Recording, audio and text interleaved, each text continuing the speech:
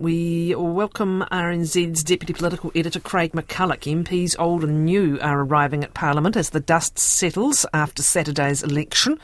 The exact makeup of the Parliament won't be known until after November 3rd, when the special votes are announced. There are 567,000 of them, 20% of the total. The closest electorate seat is to Atatu, where Nationals' Angie Nicholas leads Phil Twyford by just 30 votes. But there are other seats that National leads in where the lead is below 100 votes. There are some Auckland seats where Labour's narrowly ahead. There's much to be determined, including whether a National ACT could form a government on their own or will need a third party. The question is whether they may make an arrangement with at least one third party regardless. Deputy Editor Craig McCulloch, good morning. Thanks for your time. Atamarie, how are you? Good, thank you. So what's happening? MPs returning to Wellington. I know there were some flights that were very unhelpful over the weekend to returning journalists. But Yes. what's happening with respect to the return of the parliamentarians today? Yes, there was a great exodus from Auckland on Sunday. All the flights actually from Auckland to Wellington were full to the brim. So it was difficult for people who were trying to rebook flights and the like. A lot of MPs are arriving at Wellington today, including, the party leaders, or at least most of them. Some of them are still en route. If not today, they will be here this week. There is now some movement, some impetus. That sort of post-election shock is starting to wear off, and now that post-election frenzy is kicking in. A lot of that hurrying up to wait, a sort of limbo as everyone is trying to find their feet, trying to figure out the next steps here. Obviously, most focus on that incoming government, what that is going to look like, what the negotiations, how that's going to play out, the gamesmanship, the haggling, the horse trading. Every word from every player is being weighed, it's being examined. So now the election, it may be over, but I think Christopher Luxon is going to face his first test, and that is whether or not he can form a functional government. All right. We'll get to that in a moment, but just as a first sort of course of action, is there a cabinet meeting today of what is now very much a caretaker cabinet?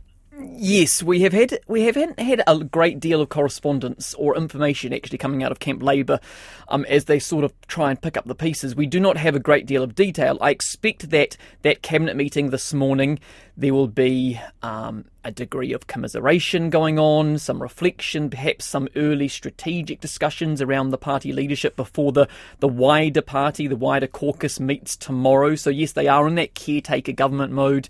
It basically means that they're responsible for keeping the lights on. They're responsible for dealing with matters as they arise, but they will not be making any major decisions, any major announcements. Really, the only big thing at the moment that's out there on the radar that could come up that New Zealand needs to address is the situation going on in Israel. However, Labour and National are sort of on the same page with that anyway, and I expect that if there were any movement to be happening in that area or any other, there would be discussions between both National and Labour before any movement was made there. Okay, around 40 brand new MPs, I think there will be. Any sign of them at Parliament today? Will they be having first caucuses tomorrow? How does this initiation happen for them? Yes, the freshers are all here. So orientation week for new MPs. Plenty of them have been wandering around the corridors I've spotted this morning, kind of trying to get their grounding, try and get their bearing. Rather, they're here to be kind of schooled up this week. I guess basically learn the job, get acquainted with one another. There aren't many new MPs for Labour, just 2 who have won new electorates, but there are a bunch for the other parties, including quite a few who probably wouldn't have expected to be here. Some of those National MPs who picked up seats in Auckland, for example, perhaps those Te Pāti Māori MPs, Te Pāti Māori candidates who have picked up seats that really weren't expecting to win. So they will be making arrangements. They're swinging in from around the country, and yes, they will be meeting tomorrow. Well, we know for sure that Labour will be. They've got 2 meetings scheduled for tomorrow, one in the morning, which will be something of a farewell for the many MPs who will be heading off. They're all coming back to clear out their offices. And then the second meeting will be with the new caucus, and that there will be setting direction and potentially be some soul searching going on as well. Some big questions there for Labour about exactly what went wrong for it. Obviously, they were dealing with a lot of factors given cost of living, crime, the COVID-19 hangover, and all those ministerial scandals we saw earlier this year. But there are also going to be questions about Chris Hipkins' decisions, notably his decision to rule out a wealth tax. There were many in the caucus that were unhappy about that. So they've got some big question marks there, things that they're going to have to consider in these meetings in the days ahead and also the weeks ahead. So there's sort of two caucus meetings in effect for Labour, did you say? With some of these others, for example, the National Party, which has now increased significantly its caucus. It's full of newbies. I'm just trying to total up how many brand new MPs. I think there's 21 of them. Brand new MPs. And so, again, how much is tomorrow just dealing with the excitement and but also, I guess, sort of trying to introduce some of the concepts of how things work around here to those new MPs? Yes, I think that you're right. I think that will be the focus for those new MPs in particular. Those new National MPs are actually meeting this afternoon, so the newest ones. Christopher Luxon will be meeting with them, and then they will be dealing, of course, too, with Parliamentary Service, just trying to get the lay of the land and figure out how that works. Like I said, some of them weren't expecting to be here, so it will be quite a bit for them to get their heads around. At a higher level, the party's senior leadership, particularly National, they are going to be focusing a little bit more on the future, on those negotiations and how that's going to play out. Well, let's talk about how that is underway already, because they have this interregnum where there's a slim majority as things stand, but perhaps too slim for comfort, and the real possibility it will disappear by the time specials come in. We know there's been some contact and call between National and two potential supporters of some kind or another. ACT as a likely coalition partner, and New Zealand First potentially in some kind of support arrangement. But how far have they got, Craig, in establishing relations, and how much can unfold between now and November 3rd? Yes. Let me lay out the numbers first of all, because it is interesting and it is tight. There are a lot of discussion. There is a lot of discussion about all those various iterations. Currently, we're looking at National and ACT on 61 seats out of 121. Make that 62 out of 122 after that Port Waikato by-election on November 25th. The party, though, expects to lose at least one seat on the special vote. That is what Chris Bishop has admitted. That vote, the special vote, does tend to favour the left. The final count, as you point out, that's November 3rd. So it is tight, and it is highly likely National will be looking to buy some insurance. That is all the messaging that we're hearing out of the party and hearing from Christopher Luxon. It will want to shore up that majority, because right now it's very fine. So it's likely that we are talking about something like a National ACT coalition with New Zealand First in some sort of support capacity. I would not rule anything out yet, but that's probably the most likely. Winston Peters will be looking to maximise his leverage. In terms of the communication and contact that has happened between both parties, Christopher Luxon has been fairly tight-lipped about that. He's been tight-lipped about how he wants it to play out. He said this morning that he does not want this to carry out this process through the media, that he will do it directly with the parties involved out of respect to them. Now, that might be a little bit hopeful, because I suspect that the other parties will be talking to the media, if only to sort of increase and bolster their positions and try and increase their leverage. Now, from New Zealand First's point of view, serious coalition talks cannot begin until after that final result. They will want to wait for that just to see, or at least this is what they're saying publicly, that they'll want to wait to see until they can confirm just how much leverage that they do have, whether or not they're an essential component or whether they're just a nice to have. Now, they have indicated, however, that they are open to early conversations, and it is possible that they're going to want to, that they could want to leverage the just general uncertainty we're in right now, because of course that final count might improve their negotiating position, it could also weaken it. So if they were offered a good deal in this process before the early votes are in, it is not impossible that they wouldn't take that. Now, with ACT, it's a bit more straightforward. Conversations have already been going on throughout this campaign. ACT wants to lock in something or sort of a general outline of a deal anyway before that final count, so that it can basically be rubber stamped after the fact, perhaps just some minor tweaks depending on how New Zealand First comes into it. Chris Luxon has made some positive noises so far about the sort of shared areas of agreement between those two parties, but ACT is going to be driving a hard bargain as well. Don't expect David Seymour to roll over easily. So I'm interested in how far they have got in terms of specifics, like how many ministerial seats, which ministerial seats, will their referendum bottom line hold when National has said that referendum would not be helpful to the country. Like, obviously no one's going to tell you or anyone in the media exactly what they're prepared to relent on. But where do you see some of those key decisions landing? Yes, there is obviously areas of quite shared agreement between National and ACT.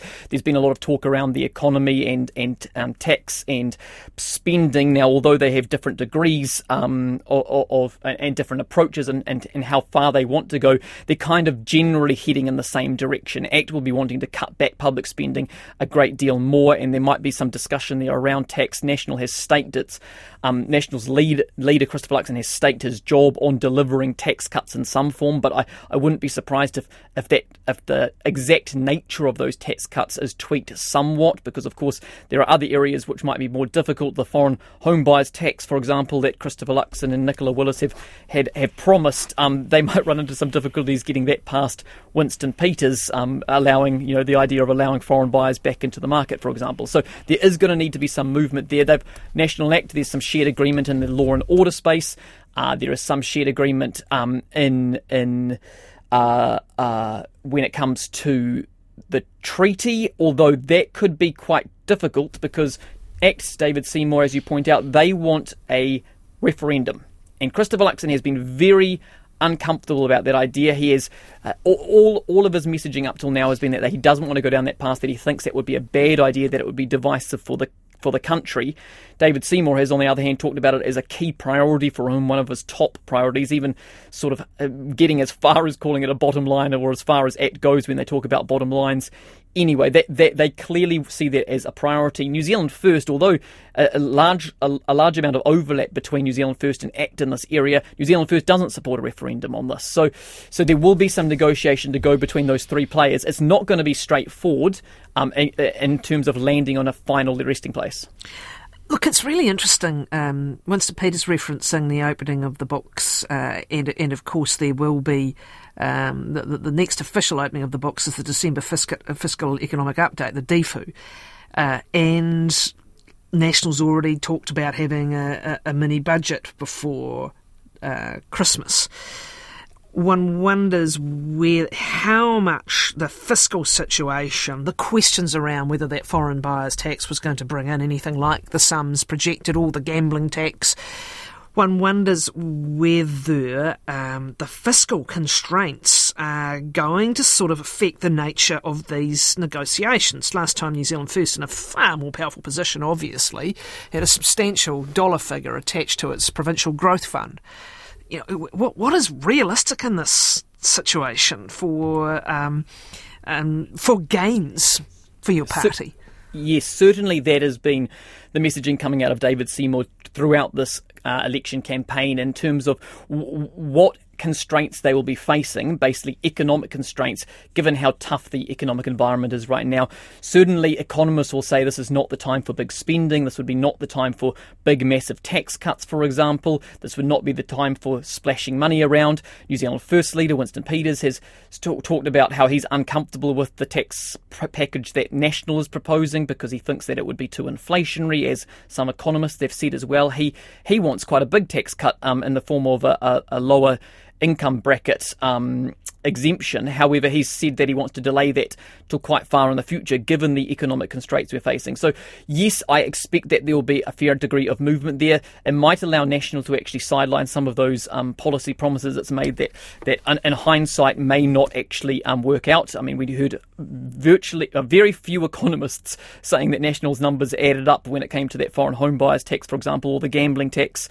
Neither of those are particularly favourites for New Zealand First's caucus or for Winston Peters. So it may be an easy opportunity for National to say, oh, well, we weren't able to get that along across the line, sideline that, and then we don't need to look too much closer at the figures and whether or not it would have raised the revenue that they were promising anyhow. Yeah, the question is how much of that tax package might be in play for that, at least perhaps staging or delaying some of it.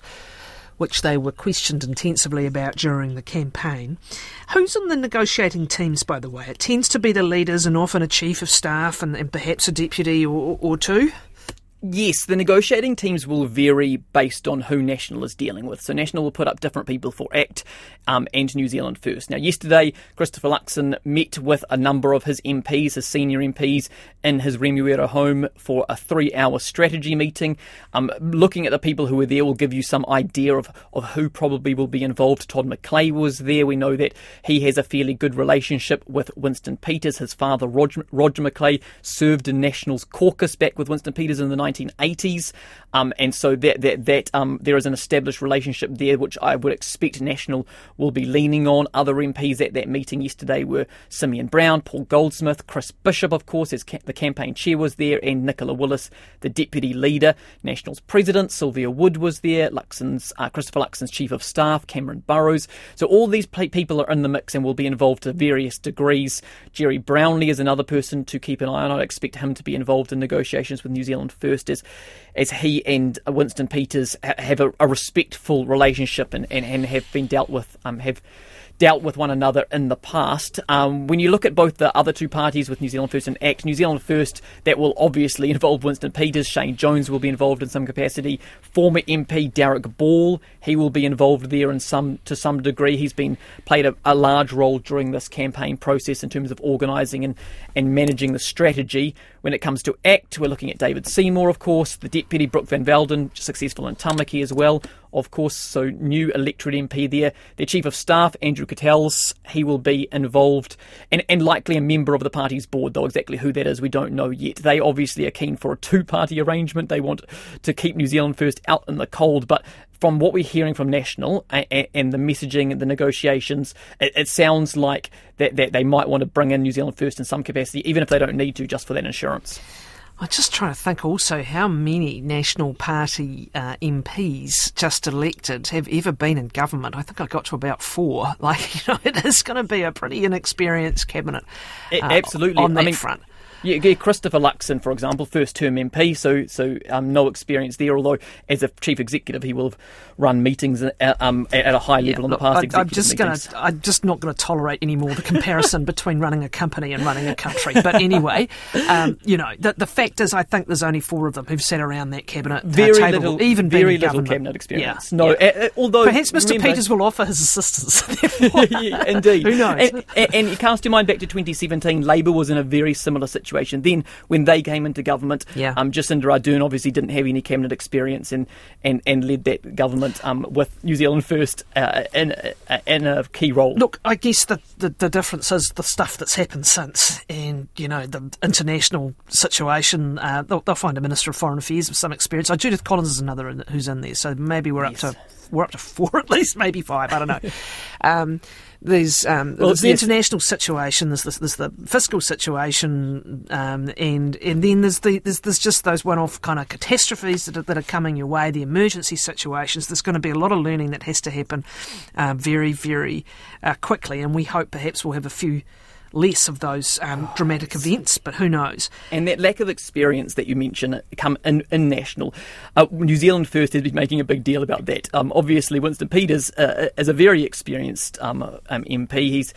He has a wealth of experience behind him, and as does Shane Jones. So that is part of his messaging this whole time, increasing his leverage and positioning himself as a sort of saviour, saying, here I am, an adult in the room, I'm going to be arriving to save the day, and I will be a source of wisdom for these newcomers who will be coming in, and they'll be able to rely on me for my great deal of wisdom. Well, that depends whether or not ministerial roles are part of that, and one would think ACT wouldn't be too keen on that, but there's a long, long way to go. Now, Labour's decision-making going ahead from here, it had a disastrous night, of course.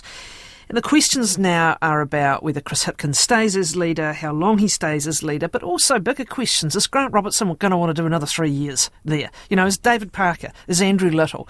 And they need to think carefully about their own level of experience as they transition to a very different-looking team.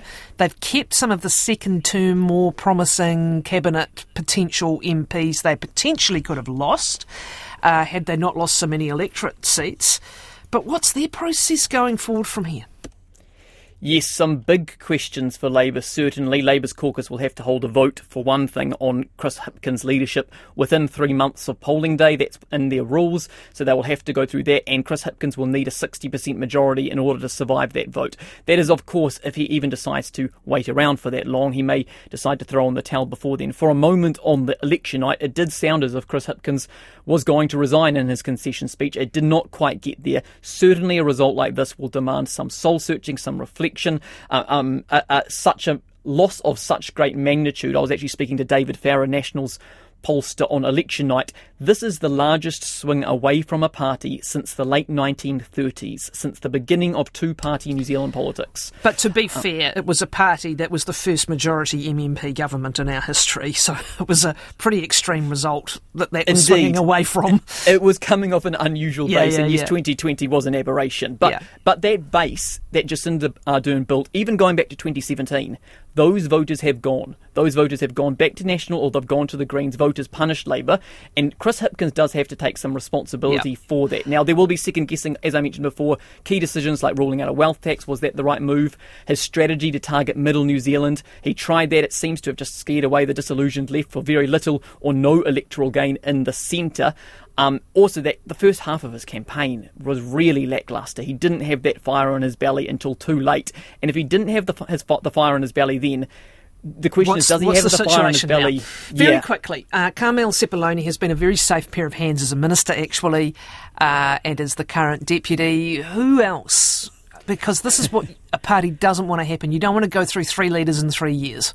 Well, and that's right. And that is the other question here, and why indeed Chris Hipkins might stick around or might have to stick around, and that is, who really is there in Labour ready to take over?